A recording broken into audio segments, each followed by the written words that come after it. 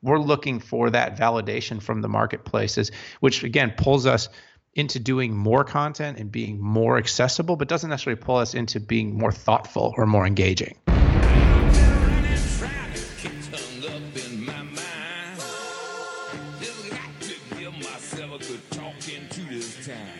Leading Matters with Joel Camparella. Welcome back to Leading Matters. Guest today is Daniel Newman, and you're going to love it. I say it all the time, but you're really going to love this one. What's great about, first of all, if you don't know Daniel Newman, I want you to thank me afterwards, because I'm pretty sure you're going to be happy that I introduced him to you. He is one of those guys that, great practitioner, knows what he's talking about, has done it for himself, and then also makes it accessible for those that he works with. And he also takes it upon himself to speak literally all over the world about it. So what is his topic? He focuses mostly on the digital landscape as far as it impacts our marketing, the technologies that impact our marketing, and how to apply them in an effective way, but not in a glib kind of nuancy, sort of opinionated talking head sort of way that you see so much of today, but no, in a really in-depth, challenging, pulling no punches sort of, this ain't going to be easy, but it's going to make a huge difference for you. And he gets into a lot of that today from really all angles, from the personal impact it's had on him, to the challenges that leave some people in the dust, to the composition of who we tap to guide these sorts of strategies, these communication and marketing strategies within our organizations, how we connect with the right service provider if we're going to outsource some of that work. It's a tremendous episode. I think you're going to love it. So let's dive into it right now, my interview with Daniel Newman. Today we are speaking with a man whose LinkedIn profile alone is going to leave you winded. He is not only the principal analyst at Futurum Research and CEO of BroadSuite Media Group, but he is a frequent and indeed top contributor to the Huffington Post, Entrepreneur, and Forbes. Matter of fact, he writes like crazy. You're going to find a ton of stuff from him on Forbes. He is a best-selling author, an adjunct professor for MBA candidates at North Central's College's School of Business and Economics, and he's the co-host of Smack Talk, one of the most highly rated, if not the most highly rated, cloud technology podcasts. He is Dan Newman, and I have to tell you, I am delighted to have him on the show with us today. Dan, thank you so much for being with me on Leading Matters. Hey, good morning, and thanks for having me on the show, Joel. Listen, pleasure's mine. And listen, Dan, you do so much. You've got so much going on that my words probably won't do it justice. So just to set the table for my audience, give us some context about what they should have in their minds about Dan Newman as we begin this conversation. Yeah, so I'm a entrepreneur that focuses across the media and marketing space. So I've become a partner or owner in 4 different companies now, but they're really all interconnected.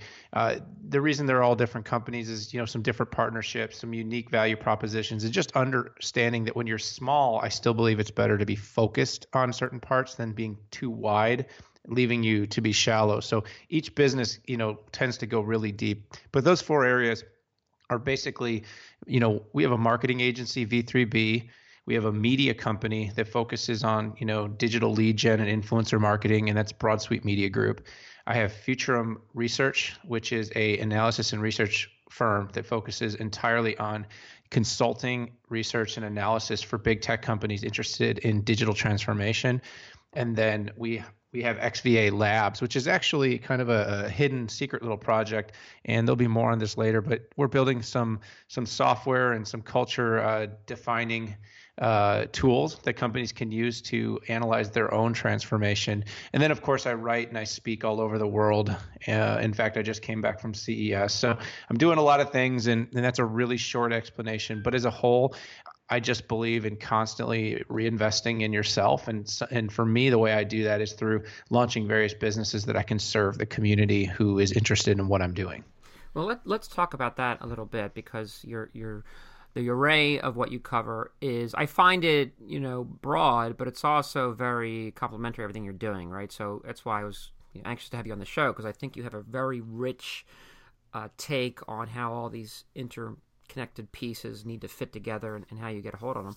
But you talked at the very end there about the community, and I caught a TEDx talk that you did summer of last in 2016, and I have to tell you, it was a very thoughtful and really a personal chat. Matter of fact, I would encourage my audience to go check it out. I'll link it up in the show notes.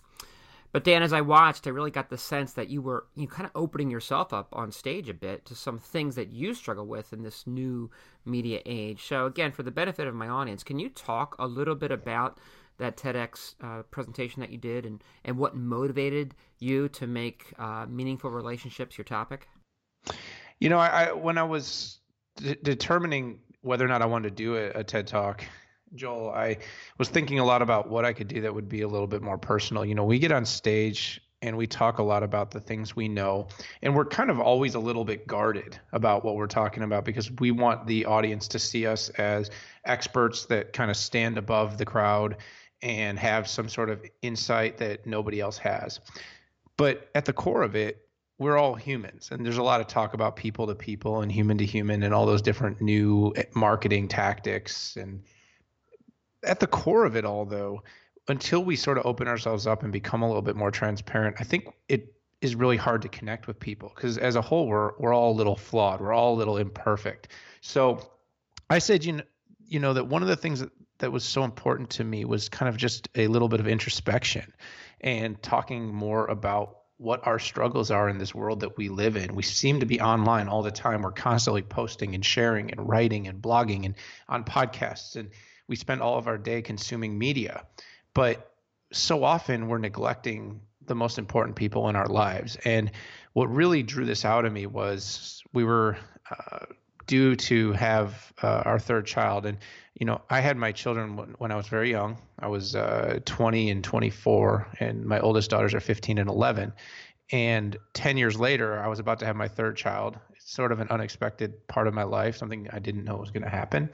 And it had just made me think a lot about, even in those 10 and 15 years, how much technology had changed and how much time we spend on our screens and how little time sometimes we spend connecting with those people in our life that are most important to us. So it was sort of a struggle internal that I was having, and I wanted to talk about it and share it with the community that, hey, I love being online and I love technology, and if it wasn't for technology, I wouldn't have the life I have right now. I wouldn't have the success I've had so far. But at the same time, if I spend all my time staring at screens and on media and recording the events of my children instead of being with my children, when am I going to build these great relationships with people? And it goes beyond your children. It goes into our relationships and marriages. It goes into our work relationships, our client relationships. I was at CES all last week. Just the amount of time we all spend looking down at our screen. Why do we travel thousands of miles to hang out on our phones? So it was a deep and kind of personal conversation. I'm glad you asked about it. This year, my goal, and I'm going to be doing this, I'm speaking at this event, Summit Live UK, in March, and I'm actually going to be, revealing quite a bit of my personal insights, my entrepreneurial journey, and even some hidden talents that people don't know about me. And I felt like it was the next big step for me. If I'm going to be spending time out on stage, people can easily go online and read about my companies, what I do. They can read my books if they want to know my philosophies, and sure, they can book me out to speak, and I think that's great. But when you start to pull the onion back a little bit for people, I think that's when you really make the deepest connections with your communities and with your audiences. And I think it'll just lead to more business, more visibility, but hopefully also some really wonderful relationships, even if they're not in volume, but just in depth. Yeah, listen, I'm glad I asked about it too. And again, I would encourage the audience to check it out because I'm always drawn to, look, I know we're connected because we know Brian. You work with Brian Fanzo quite a bit, and he's doing this podcast recently. He did this whole fear of missing out thing. That's what the podcast is, but about CES, and he wasn't there. And it was really raw, and hey, here's why I'm anxious about not being there. And that's what I got from your talk as well. It was a very personal and intimate thing. And here's, what the question in here is, why is it, do you think, that, especially now, let's kind of go over to the business side of the equation. Why is it that we look at our communication as so utilitarian in nature and not as truly a way to connect and communicate? I mean, how is it that, in your opinion, that media has become so much more accessible and we're so much more connected, yet we seem so further and separated apart? I mean, I have my own opinions, but I'm curious what you think about that. Well, I think the first thing is volume. The choice is just out of control. We, growing up, had a few newspapers, a few television channels. Suddenly we have just this endless volume of content that we can choose to consume and choose not to consume. So I think brands are trying to stand out. Some are trying to stand out through volume. Some are trying to stand out through quality. Some are trying to stand out through omni and multi-channel. Some are trying to target you and pay for access to you. But as a whole, as a society, we have too much choice, and our brains aren't really wired to consume the amount of content that's out there. And just as a kind of an example of that, if you look down like if you were looking at like a XY axis, right, a chart, and you saw a line, the ability for the human to consume additional information and data is only growing at a very, very small rate. So that line, if you think of a horizontal line, is just a linear tilted up just a little bit. As we've evolved, we can consume a little bit more info and utilize it. But the amount of information available to us is on this exponential curve. And it's like a line that started off kind of a little bit below the line of amount of information that we can consume. And it's crossed over. Now it's crossed over and almost shooting straight up to the moon, right? And so everything that's in between there is all this information that we can't seem to grasp. And so this is opening up the world to new technologies. This is where artificial intelligence is going to play a huge role. But this is also what has us chasing constant feedback and constant response. And most of us as social creatures are looking for feedback from the world. So we don't necessarily look to get deeper in our feedback. We look to get more of it. And that's where all the, the social proof, likes and retweets and engagements come in and overwhelm us. And then as companies and as marketers who are just people behind the curtain of organizations, we're looking for that validation from the marketplaces, which again pulls us into doing more content and being more accessible, but doesn't necessarily pull us into being more thoughtful or more engaging. Now, I'm curious, have you seen the latest video that Simon Sinek has floating around? It was done back in October, but it's kind of popping up on social media right now about he talks about the millennials in the workforce and the dopamine that's triggered by likes and whatnot. Have you seen that by any chance? I have. I haven't watched the entire thing. I'm confessing. I've tried. It's my difficulty paying attention for long periods of time to online content. It's sort of ironic, right? But I did watch the beginning of it, and I do find him, his Start With Why was one of my favorite TED Talks for a long time, and I do listen, and I think the things he has to say are always very thoughtful. So I'm glad you at least are familiar with it, right? Because what I'm curious about is now let's turn to, before we hit record here, you and I were talking about the disparity between sales and marketing today. That's even though technology has improved and should make that relationship better, the relationship seems even further apart, where marketing gets so zeroed in on metrics and things that matter to their performance that they especially in a more complex sales process, right, that they miss that necessity and that responsibility they have to enable and empower their sales force, right?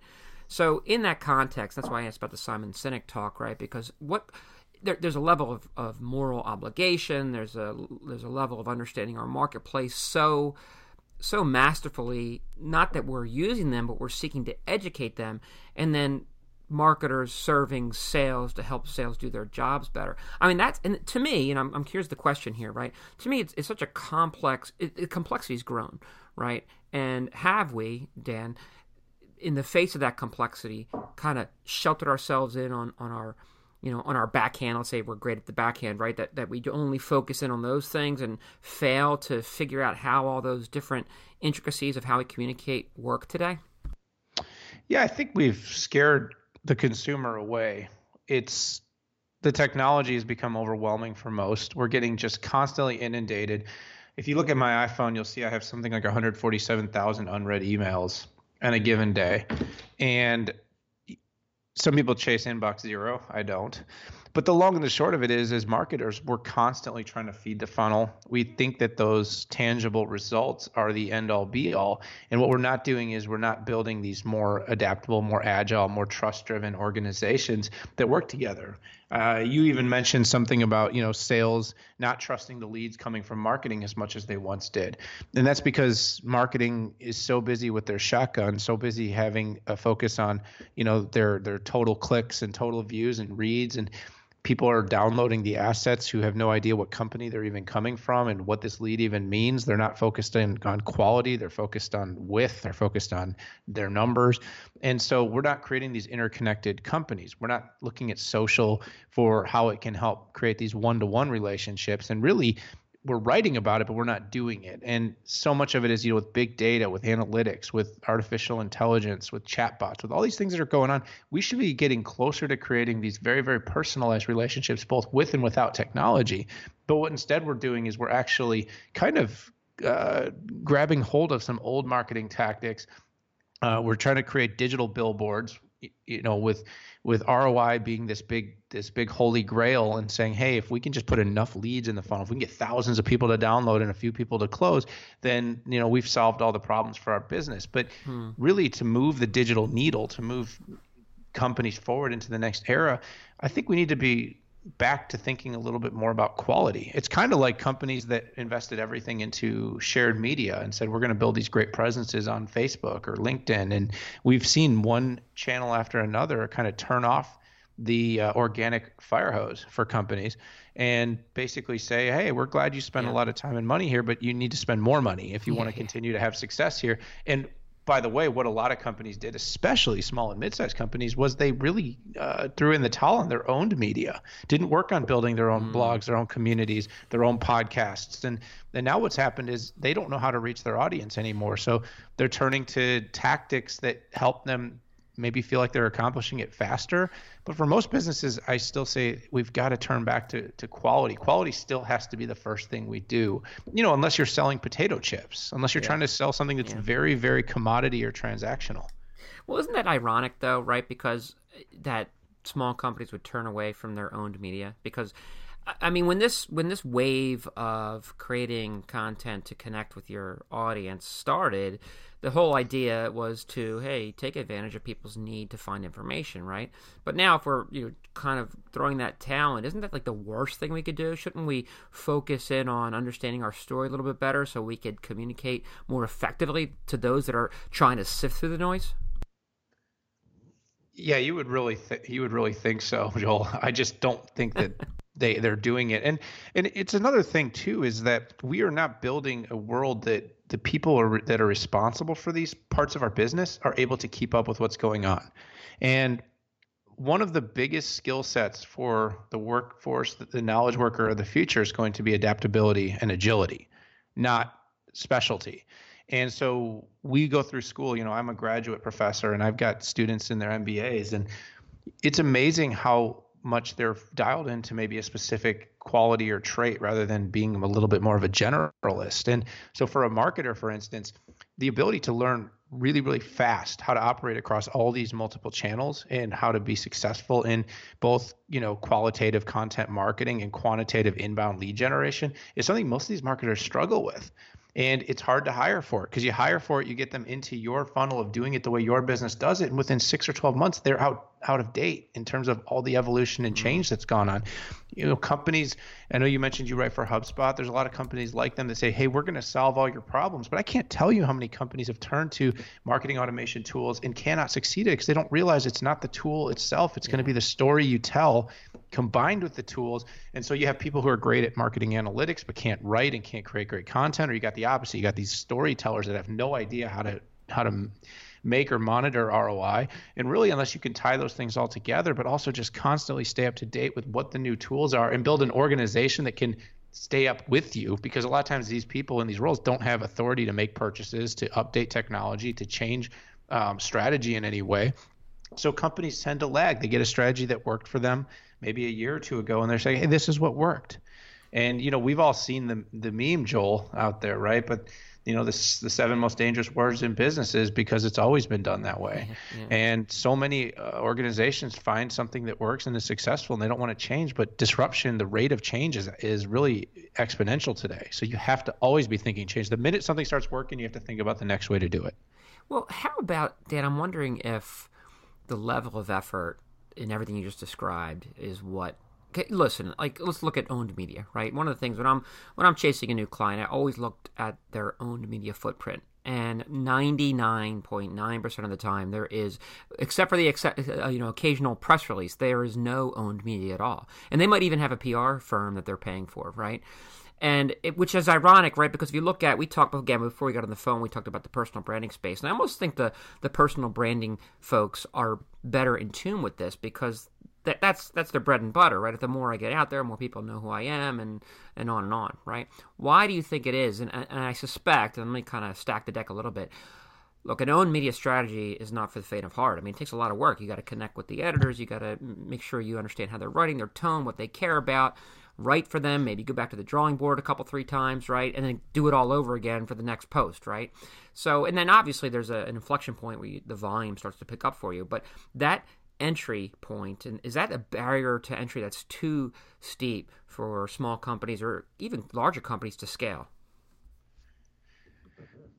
Nobody likes things that are hard, and they run away from it. It's hard, it can be costly, but I think avoiding this as your means to building your brand and your community is going to be deadly.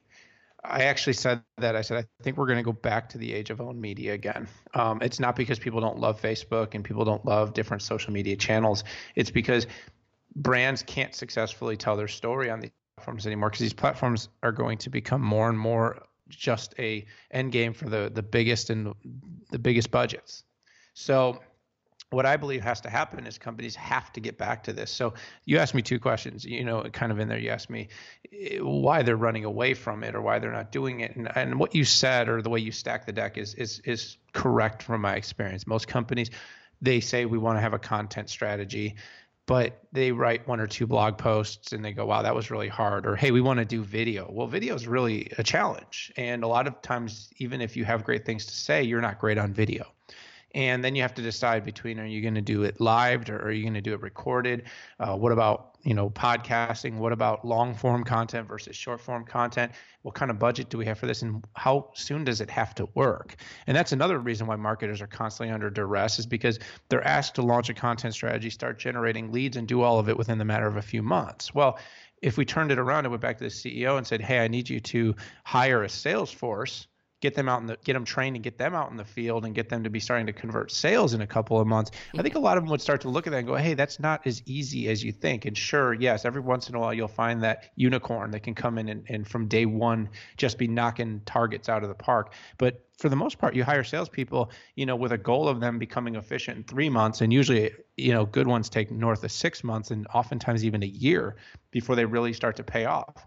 And companies just don't feel like they have that time anymore. And here's the interesting thing, and maybe the thing I'm at risk when I say here a little bit, Joel, but is that I don't know that companies have that much time anymore. I mean, with the way disruption is going, you're seeing Fortune companies go from 1 year of profit to the next year of being out of business. And it's like the stories pop up every day. So being fast and being efficient is going to be the key to survival. Yeah. And companies that can't figure it out are going to struggle. But I think that's why guys like you and me are out there. We're out there to sort of help companies jump over that hurdle faster. But many of them it's almost like they have to continue to fall on their sword. The difference in the age of digital disruption is your sword is much closer to your back on any given day than it used to be. I like that. Your sword is much closer to your back. No, I think you're right about that. What about, and Dan, let me shift gears a little bit, right? Because I'm a Gary Vaynerchuk fan. I just like, and what I like about him is I think it's funny because his fandom, 9 times out of 10, I don't think his fandom really gets where his mastery is. And I see him as a master of media to sell stuff, right? In that traditional consumer product sort of way that, listen, if I can master the media, I'm going to sell more stuff, right? But last week, his company acquired PureWow, a women-focused digital publisher. And it really, I really took notice of it, right? Because I feel like a guy like that will coalesce, pull together different media outlets and exploit it for the way advertising works. Whether that's a good thing or a bad thing is inconsequential. I just kind of see that happening on that landscape and a guy like him pushing that envelope. Do you think the same thing will happen on the trade media side? And let me pose the question this way. In the late 90s, early 2000s, when I was, product marketing and things like that, we had to spend time courting trade media so they would write about us. We would have to spend time with the Gartners and the Forresters of the world, because they were the only ones that were out there, to make sure they understood our application, our solution in the context that we wanted them to understand it. So, but the trade media is gone, right? There is no trade media anymore. So I'm curious if you see what's happening on the consumer side of media. Is that sort of coalescence going to happen in the trade side of media? Yeah, I mean, I think it's happening already. I think there's a few more options than what you had in your age of trade media. I think all media is paid media, and I really hate to say it, but one way or another, companies are paying for media. Writing for the trade pubs that I write for, writing for Forbes, Entrepreneur, Huffington Post, writing for brands, I get probably 500 pitches a week. I'm not kidding, Joel. 500 pitches a week from brands for PR, for access to their executives, for interviews. People want us to write about them. Truth is, so many writers are freelancers. Few media publications actually have full-time staffers that are out seeking stories anymore. Most of us, we write towards the audience that we're trying to engage to grow our businesses, and that's the trade-off that most of these media companies have for getting the content.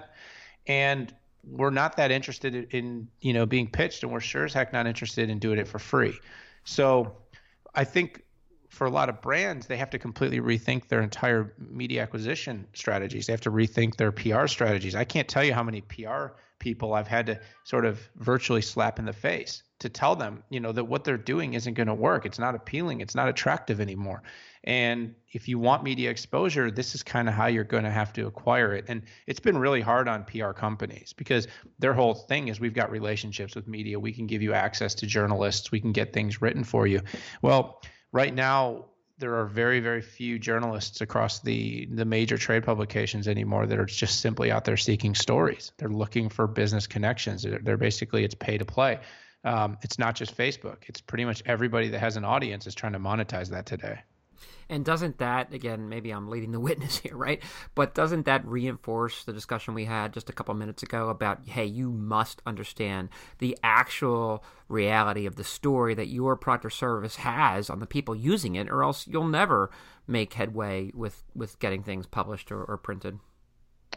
Yeah, I think you have to be way up to date on the practices, but that's what I was saying. Like, I feel like companies are constantly trying to stick by what had worked in the past, and looking backwards is not going to get you to where you need to go. This isn't all that genius forward thinking here of what I'm saying, but so many companies is like, well, this worked 3 or 4 years ago. Well, it doesn't work anymore. So you're going to have to find a new way to do it. And this is where, taking certain things in-house, I still believe collaboration and partnership, though, is going to be key. I don't think companies can bring in and hire full-time like they once did and be successful, because you need people who are specialized, as I mentioned, but you also need rapid adaptability. So you need people who are adapting kind of on the sidelines, because you as a company, if you're in software and technology, you may not have time to train marketers on the newest lead gen and inbound tactics, and you may not have the expertise in management to actually even know where to take them if they wanted to become trained.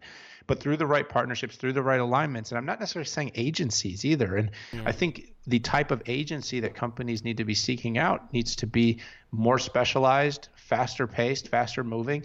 And a lot of the traditional agencies just don't meet that. And it's not a knock on them, but I can just tell you I've worked with countless big agencies, and it is amazing to me how little some of them know about the digital landscape. They're still really, really good at old media. And it's called old media for a reason. And for very few companies, is it the right way to build your audience, community, or business? Well, it's interesting, right, about your take on agencies, right? Because I completely agree with you. I think that the services that agencies provide today are so segmented, and they're so they're like what I ran VP. I was VP of marketing for a professional services firm before I went on my own, and I would have killed for an agency that was like an embedded partner. So I could give them the vision and the strategy. I can give them the story, and then help me produce it at a larger scale. But I could never find one.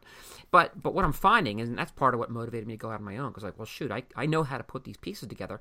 But I find it a tough sell sometimes, right? Because even though we might, as marketers or business leaders, might want that the reality to get there, again, there's some kind of chasm that people need to cross. And I haven't quite figured it out, to tell you the truth. I haven't figured it out, because when you get into the discussion, at the end of the day, especially if you're talking to a leader who's 40 years or older, age 40 or older, they immediately go to, okay, that's web design and development, that costs me X. That's video production, that costs me Y. And this is, paid advertisement, and that's going to cost me Z, right?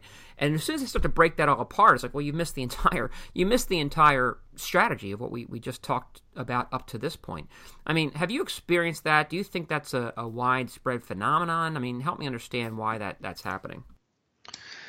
I think it's the immediacy and the expectation of results versus the pressure on budgets. And so what companies are doing is they're trying to split things apart so they can piecemeal things together instead of looking at holistic strategies.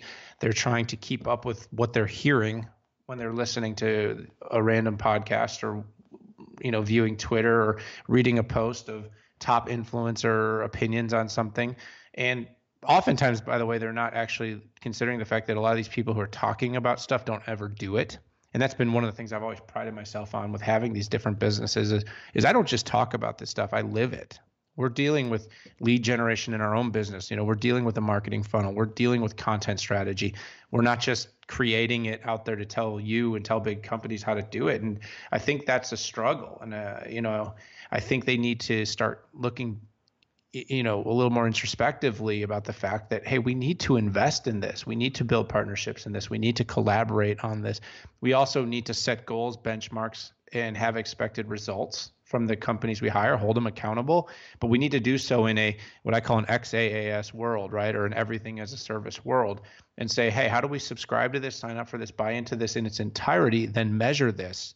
And then if it's effectively, continue to invest in this and understand that just because we have a roadmap or just because a company came in and helped us do it successfully doesn't mean we're going to be able to take it over in 3 months and do it ourselves, which is another giant fail point for so many companies that, we're going to take this in-house. And man, do they suck at it. There's so many companies that are so bad at it. And this isn't to knock or any sort of like businessman scorn that feels bad about companies that have, moved on and taken it in-house. I'm always cheering for them. I'm just telling you that when I see the work they do, it sucks. They have no idea what they're doing. They're not paying attention. Every so often, one gets it right. And like I said, bravo, round of applause. For the most part, though, that's just not what happens. They want to take it over because they think it's going to save them money or it's going to give them more control, but they don't have the skills, the access, and usually the resources or time to do what they think they're going to be able to do on their own. And I don't want to put you on the spot, but I'm going to put you on the spot. Can you give me an example of one that you've worked with, that you've seen that was successful at it, that did actually take it on with a serious manner, invest in it, and make it work?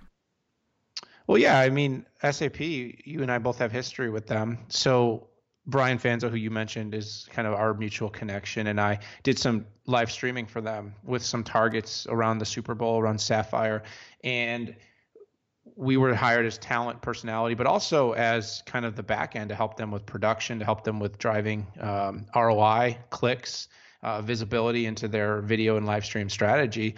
And after doing a couple events together, they had people on the floor at the show watching our every move, asking tons of questions, learning about how to do this work. And then ultimately they brought a lot of it in-house over the last 12 months.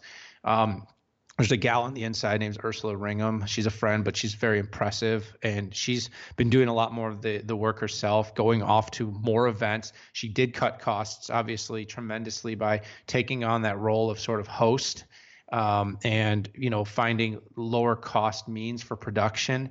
And they've done a great job of continuing the progress they were making in the live stream space.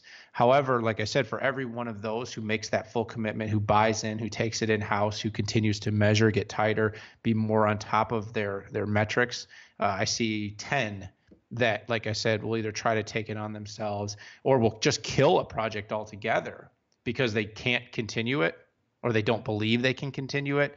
And a lot of times, like I said, that's because they want their big storytelling strategy to pay off in 3 or 6 months. And we just know that sometimes those kinds of strategies can take more time, especially when you've been doing little or nothing up to that point.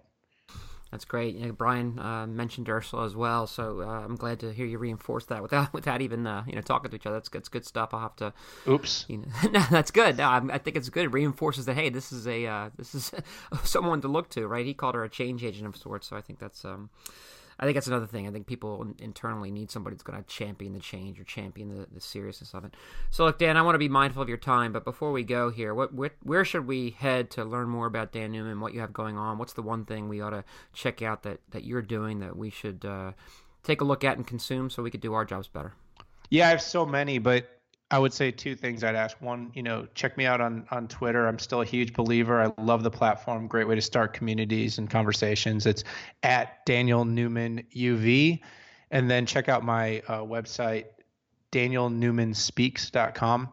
And if you go to that site, you can see all my different companies. You can see all the places I'm being published. You can check out my TED Talk or some of the different talks I've done, buy my books, do all those things. And like I said, Joel, thanks for the opportunity to plug it. So definitely conversation with me on Twitter, and then jump on to danielnewmanspeaks.com. And I look forward to making your acquaintance and hopefully turning that acquaintance into a friendship. Very good. So do I, Dan. And I got to tell you, I could have talked for another good hour or two. I love your perspective on it. I love what you're doing. I'm glad we got to know one another today on the phone, and we'll keep in touch. So, again, we've been speaking with Dan Newman. He is the principal analyst at Futurum Research and the CEO of BroadSuite Media Group, and it's quite likely that you've read him on Huffington Post or Forbes. Go ahead and check him out. Look at his TED Talk. You're going to be glad that you now know who Dan Newman is. Dan, thanks so much for coming on Leading Matters today. Yeah, I appreciate it. Great conversation, Joel, and I'll be glad to come back anytime.